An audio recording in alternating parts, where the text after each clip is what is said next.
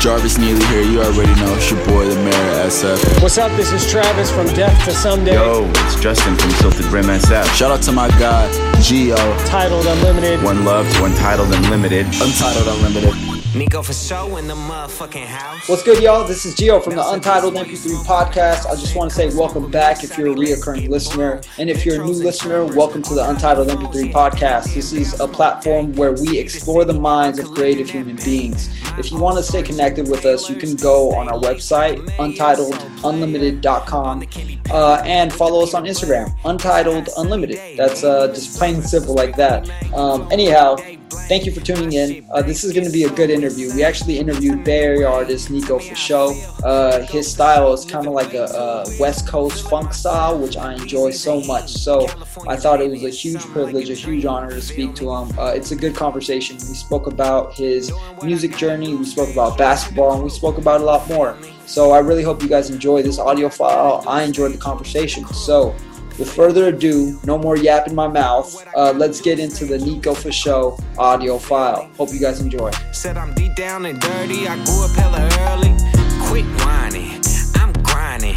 Bling blow. Shining like Yo, welcome back to the Untitled MP3 podcast. This is Gio here, and I'm so excited to present who we have on today. Today's guest is an artist based out of the Bay Area. He recently dropped a 7-song album called La Puerta. It's honestly one of my favorite albums. It's so freaking good.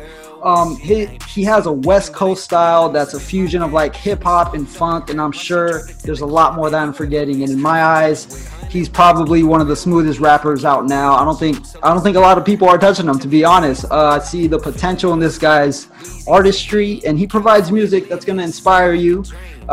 Music that'll question your grind, music that'll make you proud to be a Bay Area native, and music that'll make you want to dance, smoke, and chill. Today's guest is Nico for show. What up, my man? Hey, what's going on, bro? Thank you for having me on. I appreciate it. Dude, no problem. It's good to see you.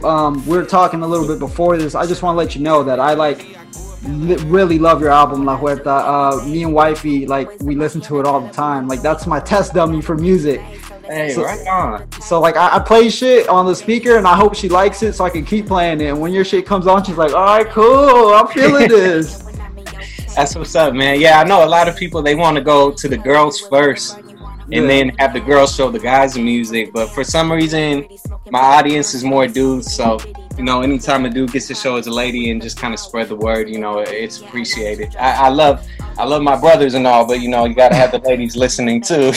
Hey, man, that's why Drake is killing it. He went for the ladies first. He was like, fuck all the dudes. Man, before we get started, thank you, bro. Look at this. Thank you.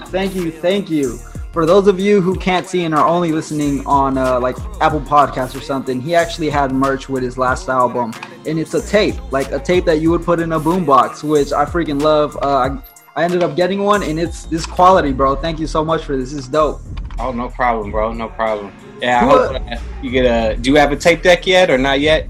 Not yet, man. I used to, but it's a while ago, so. Yeah, you gotta be careful. It might eat that shit up. Can I cuss on here? Yo, of course, man. Oh, okay, cool. Yeah, but I got that. So I got 2 tapes out so far. I got them right here. The Power Up EP with me and Kingston, produced by Diamond Ortiz, and then this one, La Huerta.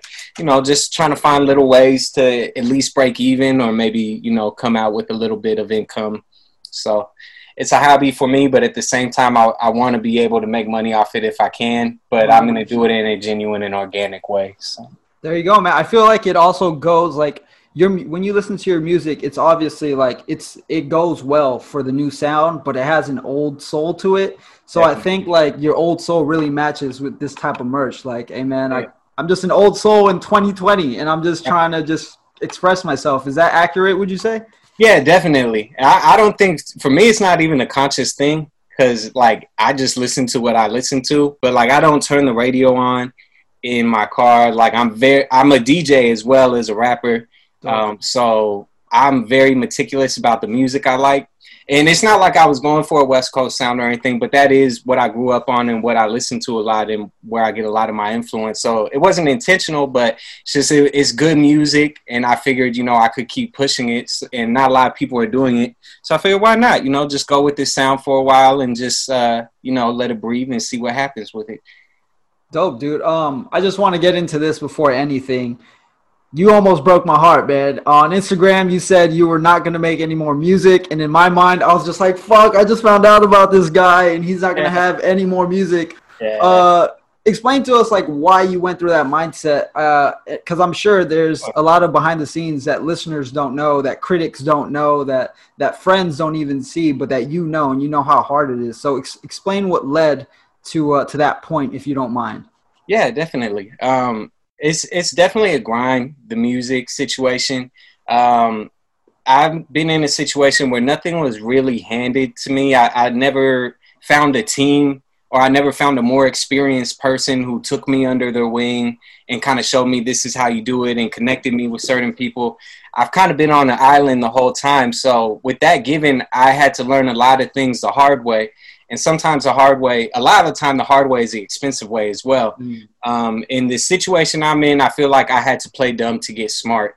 And when I say that, it's because there's a lot, especially in this music situation, there's a lot of people driven by ego and a lot of shady people.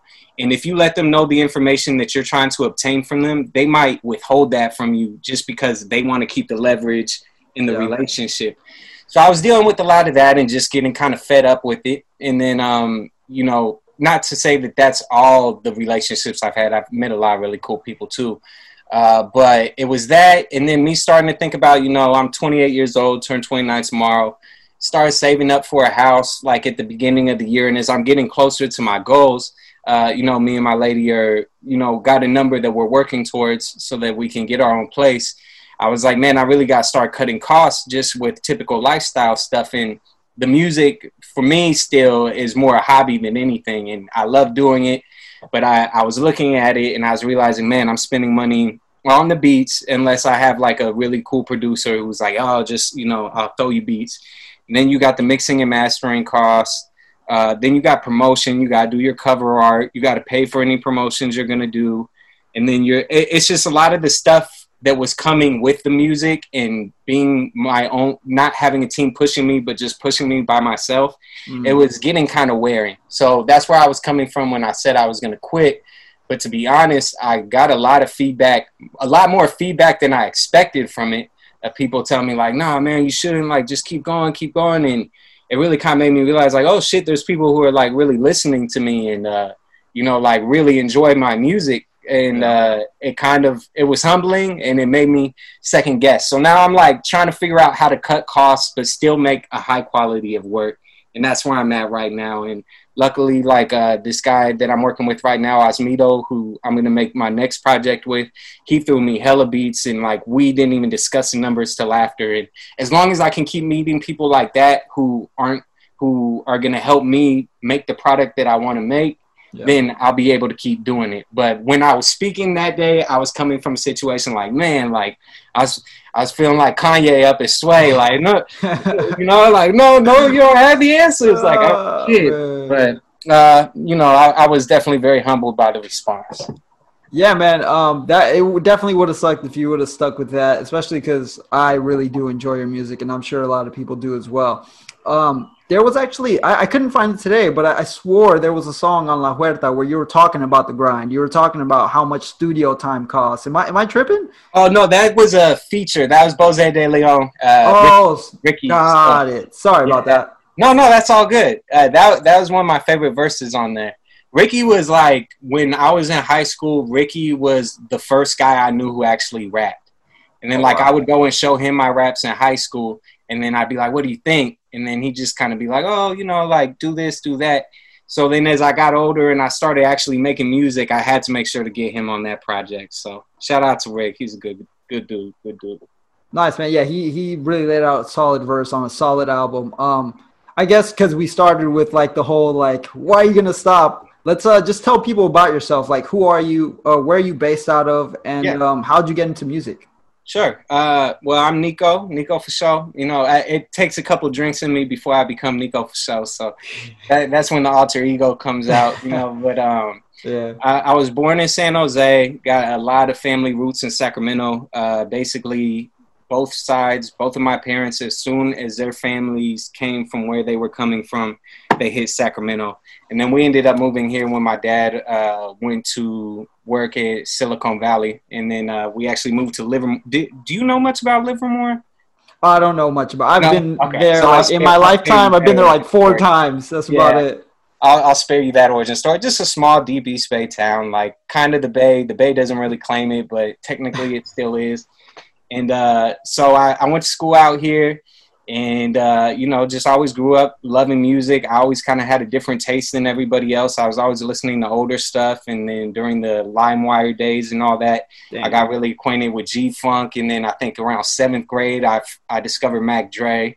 And then that just completely changed my life. And then so I was always making music. Like even in high school, me and my friend Albert would make it on the MP3 player he had. And it was a situation where it was like we play an instrumental, he'd do his whole song, his whole verse, and then he'd pass it to me real quick, and then I'd rap it, and then we go and show it to our friends, and they're like, "Hey, it's pretty good." So then from there, we went and joined a group, Heme Team, and it was just some crazy ass, cool ass white boys who were like rapping at the time. They just happened to have the stuff, and they were like, "Come over with us." So we were like making shit like that, but that was when everybody was still trying to be like thuggish, ruggish, and like. I think Jay Stalin and Lil Rue and Livewire and Lil, like all them were so we were all kind of trying to do that, but we were just some kids from Livermore, so it really didn't make sense. Yeah. But it was very important to my growth and development, just learning how to rap on a mic and stuff. From there, I joined a couple other groups, but we all fell out, never did much. Started making my own beats on a hacked FL, and I fell in love with sampling. And then that's when me and Kingston made our first project together, the Powwow. Welcome to the Powwow EP. That's on SoundCloud. And that was all beats that I made just on the Ripped FL studio. And then at that point, we made a song called Oldies that was getting kind of popular. So I decided, you know, maybe it's time for me to outsource for the beats. And then I started hitting up modern funk artists. One of them was Diamond Ortiz, who's based out of LA, but he's actually from San Francisco.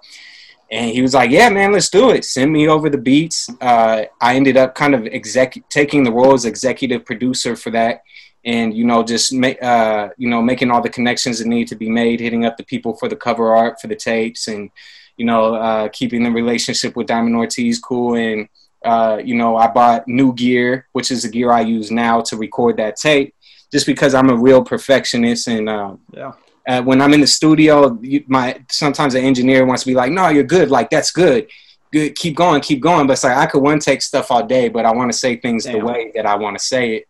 So I bought my stuff, then recorded myself, recorded Kingston, and then that ended up becoming the Powwow Music EP. Nice. And that shit was cool. It got some got like a cool little amount of attention. I think it was on Fizzler for a minute, but like it didn't win the contest. And I was trying to get on CMT. Like Chewy Gomez hit me up and said it was like he was digging it and stuff. But then when I tried to push for him afterward, I didn't hear much back in return from. But it was cool for him to just be like, "Yeah, that's dope." And then I kind of like took a break for a year. And sorry, I'm ADD, so if I'm going all over the place, just reel me in. No, you're all good. This is all about you, homie. Let's do it. I'm enjoying this. This is like a movie for me. Okay. As long as I'm not talking your ear off. But then, so I took like a year off, and then kind of like the hype from the Powwow Music EP, it kind of died off. Like we had a couple of record labels that were talking to us about pressing up some CDs, some 7-inch vinyls, and it all just kind of like fizzled out. You know, people don't have the attention span, and I kind of stopped putting stuff out. Kingston ended up moving out of town, and we used to live down the street from each other. So it was kind of like me and him didn't have that connection anymore where we could just meet up and build together. Because he was a big part of me just having the courage to be like, okay, let's do it this way. Like, if it wasn't for Kingston pushing me and being like, "No, Cuddy, you're good. Keep going." Like, it sounded dope. Like, before I even thought it was cool. If it wasn't for him continuing to do that, I probably would have never kept going. So I took that break, and then finally I realized, like, all right, it's time to do it myself now, see what I can do, if I can recreate this magic at all or what. Found Hunger Force Beats on YouTube, and I just love his sound. Like, I think dude is a fucking Like, he's just a genius. Like, every beat has that West Coast feel, super chill, but at the same time, it has that bounce to it where it's still up tempo. Yeah, it's not too chill to the point where it's like boring or you just start swaying off. It keeps you there throughout the whole song. Yeah, and that's all from the beat. That's all I did was ride the beats on that. Like, and then so then that became La Huerta, and La Huerta is I named it that because me and my lady actually went out to Mexico because she was born in Mexico. She lived there for the first 6 years of her life. And we went to Michoacan, to a small town. And excuse me because I can't roll my R's. All good, man.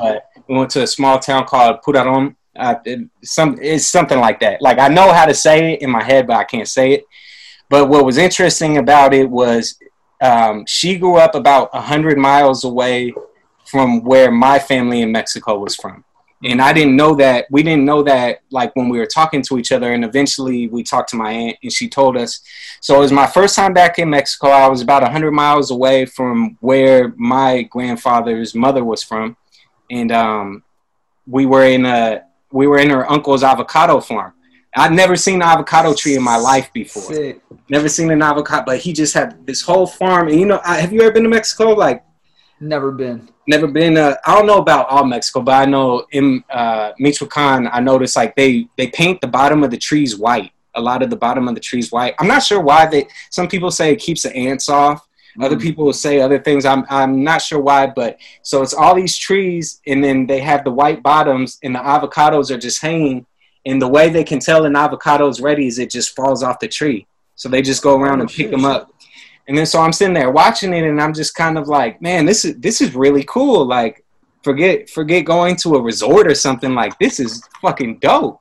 So then we ate the avocados. If you ever can go and eat an avocado fresh, I encourage you to do it because you can cut through the outside of it with a spoon. It's my God, that is crazy. Like, it's nothing like it is over here. So then when that was happening, we were watching a lot of Sopranos at the time because when we were on the plane, we were watching Sopranos. So, you know, the like criminal activity and drug smuggling. And I was like, what if I just made like a concept where like instead of smuggling drugs or something like that, like it's going to be smuggling avocados across the border, you know what I mean? And that's where I kind of got the idea from. I asked my wife, what would be a cool name in Spanish, like to call the album? And she was like, La Huerta. And she was like, that's kind of what this is. I was like, all right, fine, bet. I told the dude with the album, with the cover art, I told him I want it to be called La Huerta. I sent him the picture of me at the farm and I sent him the track list. I hadn't even made the shit yet. But I was was this your photo that he just designed? he digitized it. So I think sick. Yeah, I don't know what's his name? Oh yeah, now like looking really close at it is. You can see like the tree and then what you're picking is an avocado. Yeah. That's sick, dude. Yeah. I mean, and obviously it inspired the album because if you look at the tape, it has like some avocado artwork there. If you look at the track listing, the first song is Avocado Farm Intro. So you definitely got tons of inspiration from that trip. Avocado trees, man. It was crazy. And it, just to be so near a motherland, and I was really scared about how like I was like, man, I'm American. Like, I'm going to go down there. I don't know if they're going to like me. But, man, it was like nothing but love from the moment I touched down. It was like I felt at home. So that whole project was just kind of me like I'm dropping a lot of and it made me think of my grandpa a lot because he was my connection to my Mexican roots. And I drop a lot of sayings that he said or a lot of things that he told me in that project, like take my hat off at the table when it's time to eat. Like that's something he always told me. You used to get a little slap or something if you were sitting on the arm of the sofa. And so it kind of just put me in a place where I was thinking about a lot of things in my life that I hadn't thought about for a long time. And I wanted to record it, but at the same time, make it mean something else where it'd be able to translate to everybody else who didn't know that backstory. Yeah. Damn. Well, great job on that. And, dude, that's just another testament that you get your creativity and your ideas from actually experiencing life. Because if you never would have gone on that trip, who knows, like, what La Huerta would have been, you know? Yeah, definitely. You hit like a lot of subjects, which I love, but I want to get in on one. You said you started beat making, right? Yeah. Do you still do that now or no? I still loop samples and stuff. And when I DJ, I go through a lot of old, like funk, like I'm a huge funkster, like funk, boogie, post disco. So I'll still make my loops and I'll still make my beats, but I haven't put out a beat that I made since like To the Dome. So it's been like a year and a half. But I still got them in the vault, but I'm just waiting for them. I'm waiting for my quality to boost. I don't want to just loop samples. I want to eventually learn how to like put a bypass filter on it and then put my own drum line or bass line or add my own synths. So I'm waiting until I get to that level to start sharing my beats again. Do you miss the hip hop game when samples were like the main way to make a song? Because I feel like it was super soulful, and now I think like all the legal stipulations is kind of fucked up, like hip hop, you know? Yeah, it's kind of fucked up, man, because sampling was such a big aspect from the very beginning. And then even they say before they were even sampling, they were just getting disco 12 inches and rapping over the disco 12 inches. So I think that's always going to be a part of hip hop. And I think there's still some people keeping it alive, like London Drugs, Jay Worthy, and then down in LA. They just loop samples mostly. Nice. But it's a real niche market now. It's not like you're going to hear something like that on the radio. But yeah, I would love to see it. I would love to see it back on the radio and, you know, people finding old school songs to sample again. That's the music I fell in love with. So yeah, I mean that's one reason I really give all the respect to Jay-Z, because he's like made songs and then he basically says, all right, all these songs, if you want to use them, they're gonna be for free. I went through this, so you don't have to go through it. You know what I'm saying? Like, I'm going to take all the patents off my music so every rapper after me can use this and I get charged up the ass to use this. Because people don't know that about music. They don't know that to make an entire album, an artist has a cap of like a couple $1 million to freaking pass samples, get the artwork, just everything you were saying. Right. So, sorry, that was like a whole loop off. No, I'm listening. I wanted to ask you a question, which I'm interested in. Did you go through any obstacles at first rapping, being a non-black rapper? Let's see. I would say no, not really. Not really? Like, if I was in a cypher with a bunch of black dudes, yeah, like I gotta really do really, really, really good. Yeah, that's how you get the respect, man. Yeah, but I don't know. Like, I've been in cyphers before. I used to cypher a lot, like when I was living out in Sacramento, and like, but the thing was, I was with a lot of people who were from the East Coast at the time because I was working for a nonprofit, and they happened to be African American, but one was from Boston, the other was from DC, and then another one was from like Maryland. Yeah. So I didn't attribute it, and they were the ones I sharpened my sword with a lot, those guys. Nice. And they always were kind of hard on me, but I always attributed it to me being more West Coast and them being more East Coast. Like, that's the difference that I saw in it. Yeah. But, I wouldn't say that I've encountered any hardship due to that. Yeah. I guess the only reason I asked is because for sure white rappers, they get it 100%. But I feel like a lot of Latino rappers that they can like either really, really miss the mark, or they can actually just like be a Fat Joe or a Big Pun. And I think you're one of those people that did not miss the mark. You're one of those people that got it on the head. So I was just wondering, like, this guy got bars. Did he like face any obstacles? But obviously not. So shout out to you. Just not really on music right now. I see people are questioning your basketball skills, bro. I see people are questioning you.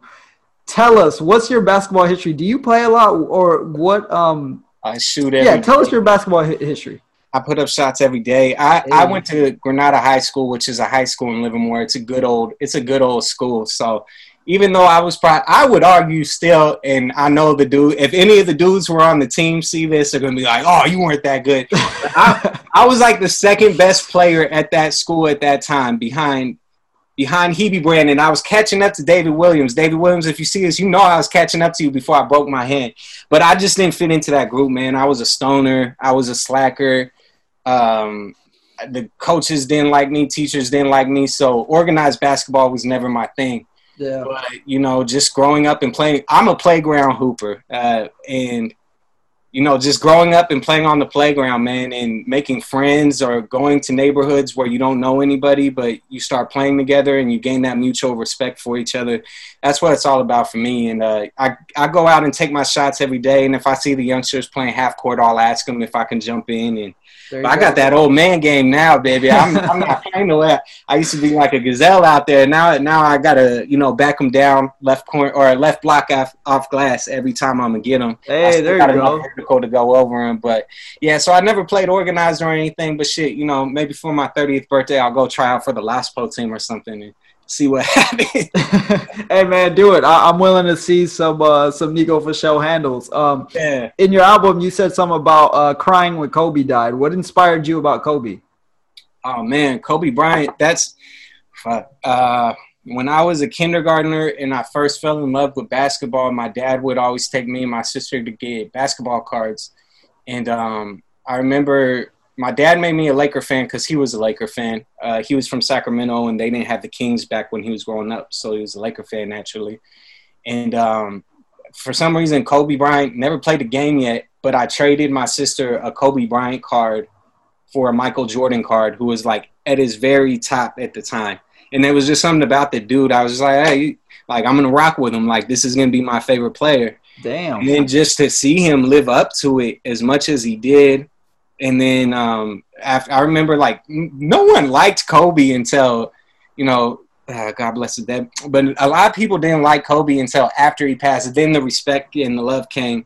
But a lot of people hated him. And I always admired the fact that, especially after Shaq left, that he was able to go and get two more after Shaq left. Because everybody said he couldn't do it without Shaq. And he sacrificed one legacy that he could have had as a number two for a legacy as the guy, and still turned out, pretty up there. So he's just always been inspirational for me, and he's always been, if I would, no matter what, I would always be able to turn the TV on and know that I could count on Kobe to make me feel good that day.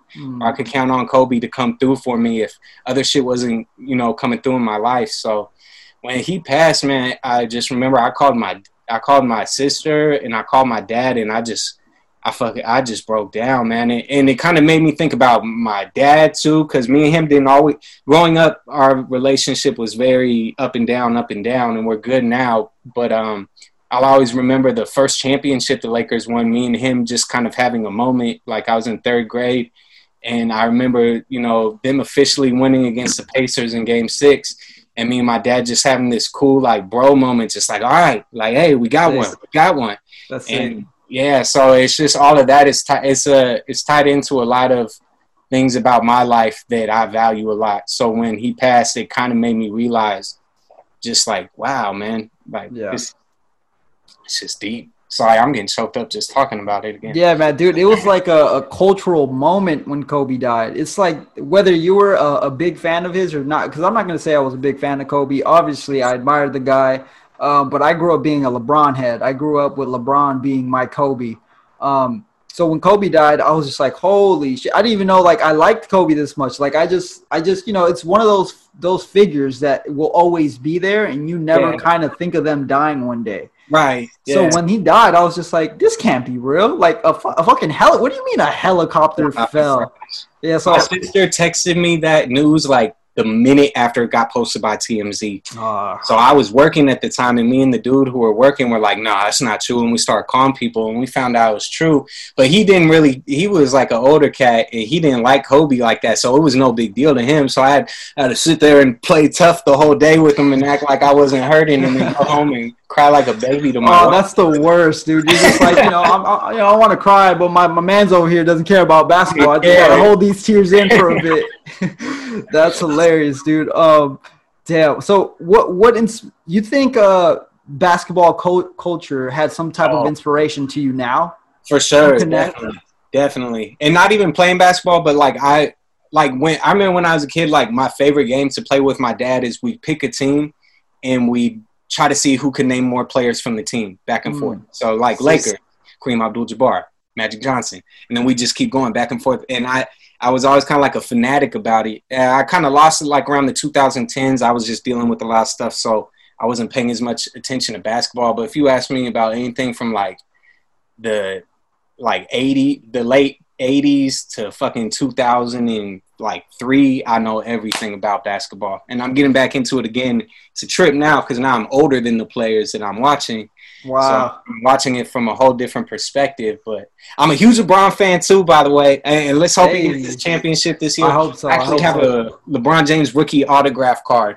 What? So I got a $5 pack. So that's my backup plan.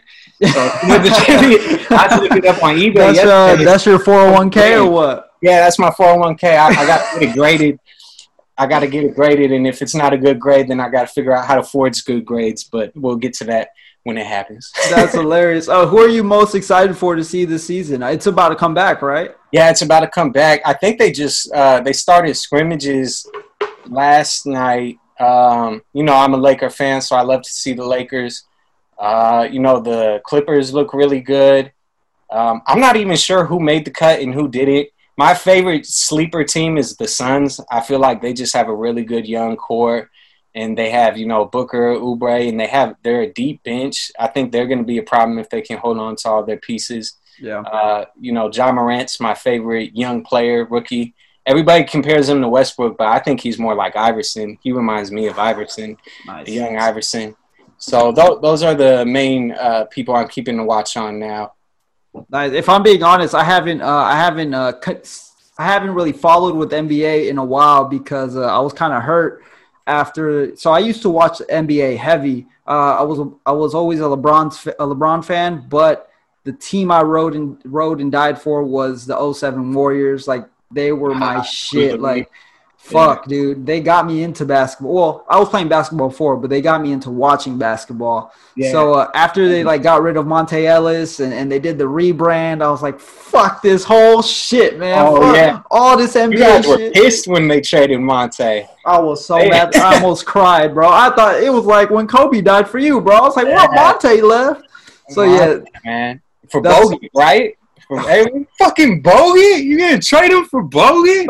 Chris Mullin had to fucking get escorted out of the building that day. Jesus Christ, man. But I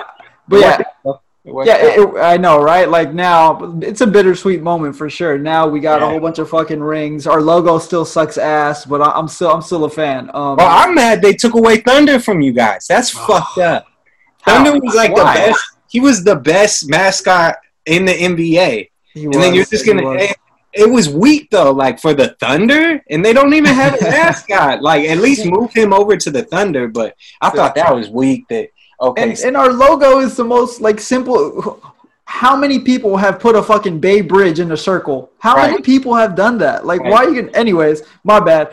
This is supposed to be about you, my man. You have many layers to you, as we can tell. It's not only hip hop; it's basketball. Dude, for sure. Hey, you're a shoe head too, right? Because the other day on Instagram, you're just like, hey, man, this was made in 1992 at 10:42 at night and shit like that. I grew up obsessed with sneakers too. My parents always laugh and tell me a story about when I was playing soccer and they got me new cleats, and I was like 4 years old, and I would run up to a puddle, and then I'd see the puddle and I'd run around it because I didn't want to mess my cleats up. And I've always been like that since I was a kid. I'd pull my shoes out of the box and look at them and, just do that. My mom always wanted me to design shoes when I was a kid, but I suck at drawing, so I never got into it. And then I was working at Foot Locker when I was 16, and I actually got arrested because I was stealing shoes from the Foot Locker. And they walked me out. My record's sealed now. It's the only thing I was ever arrested for. So it's okay. It's far enough in the rear view for me to just go ahead and say what it was. And you were 16. Come on. I was 16. They called me into work on my day off. I went there. I went to the very back, and they already had cops there waiting for me. And the cold part about it was the cops took my shoes because the shoes I was wearing were stolen. They were just some low-top Air Force Ones, so I didn't think they were going to be able to track them like that. That's hilarious. They found out that they were stolen. They checked the SKU. So they walked me from one side of Stone Ridge Mall, one end, all the way to the other end, in my Foot Locker uniform, handcuffed with no shoes on, just in my socks. Oh, that's cold-blooded. Dirty. That's cold-blooded. I shunned shoes for like maybe 10 years after that. And just recently, like, I'm starting to get back into it. But yeah, me and sneakers have a love-hate relationship for sure. I feel you, man. Well, it's about that time, dude. I just want to say thank you for coming on. I had a good conversation. I wish we had the chance to meet in person, but earlier you said you might end up coming to Portland someday in the future. So if you ever do, hit me up. I'm here. Open door invitation. Yeah, bro. Likewise, if you're ever over here. Right on, man. But before we leave, just tell the listeners, what do they have to look forward to? Where can they follow you and just keep up with just you, your music, anything you have going? Sure. My Instagram is Nico Fasho. That's NICOFASHO_. You can find me on Spotify, iTunes, any of those streaming platforms. Nico Fasho, no space, NICOFASHO. Right now on there, I have the Powwow Music EP with Matt King, aka Kingston. And then I have La Huerta, my project that's out right now that I'm pushing. Expect a 4-piece EP from me and Osmito. It's going to be called The Function, Live from the Function. That's going to be coming out this summer. I got a 3-piece coming out with Loop Digger. I got another 3-piece coming out with Trailer Limon, who's a dope funk artist from the Bay Area, a member of the group called the Pendletons. Got another one with High Park Funk, who's also another funk artist out in Europe. Nice. My homie Loop Digger, I got a 3-piece coming out with him. So you're going to be hearing a lot more from me, in the time coming up, and then we'll see where that takes us and what the next step is going to be. Dope, man. I'm excited. And if you ever need anyone to test that music on, I could be your test dummy, bro, for sure. Oh, for sure. Yeah, I'll send you this. Actually, before we get it wrapped up, I'm dumb. I should have asked you, but I automatically assumed you were from the Bay Area. Are you from the Bay Area or not?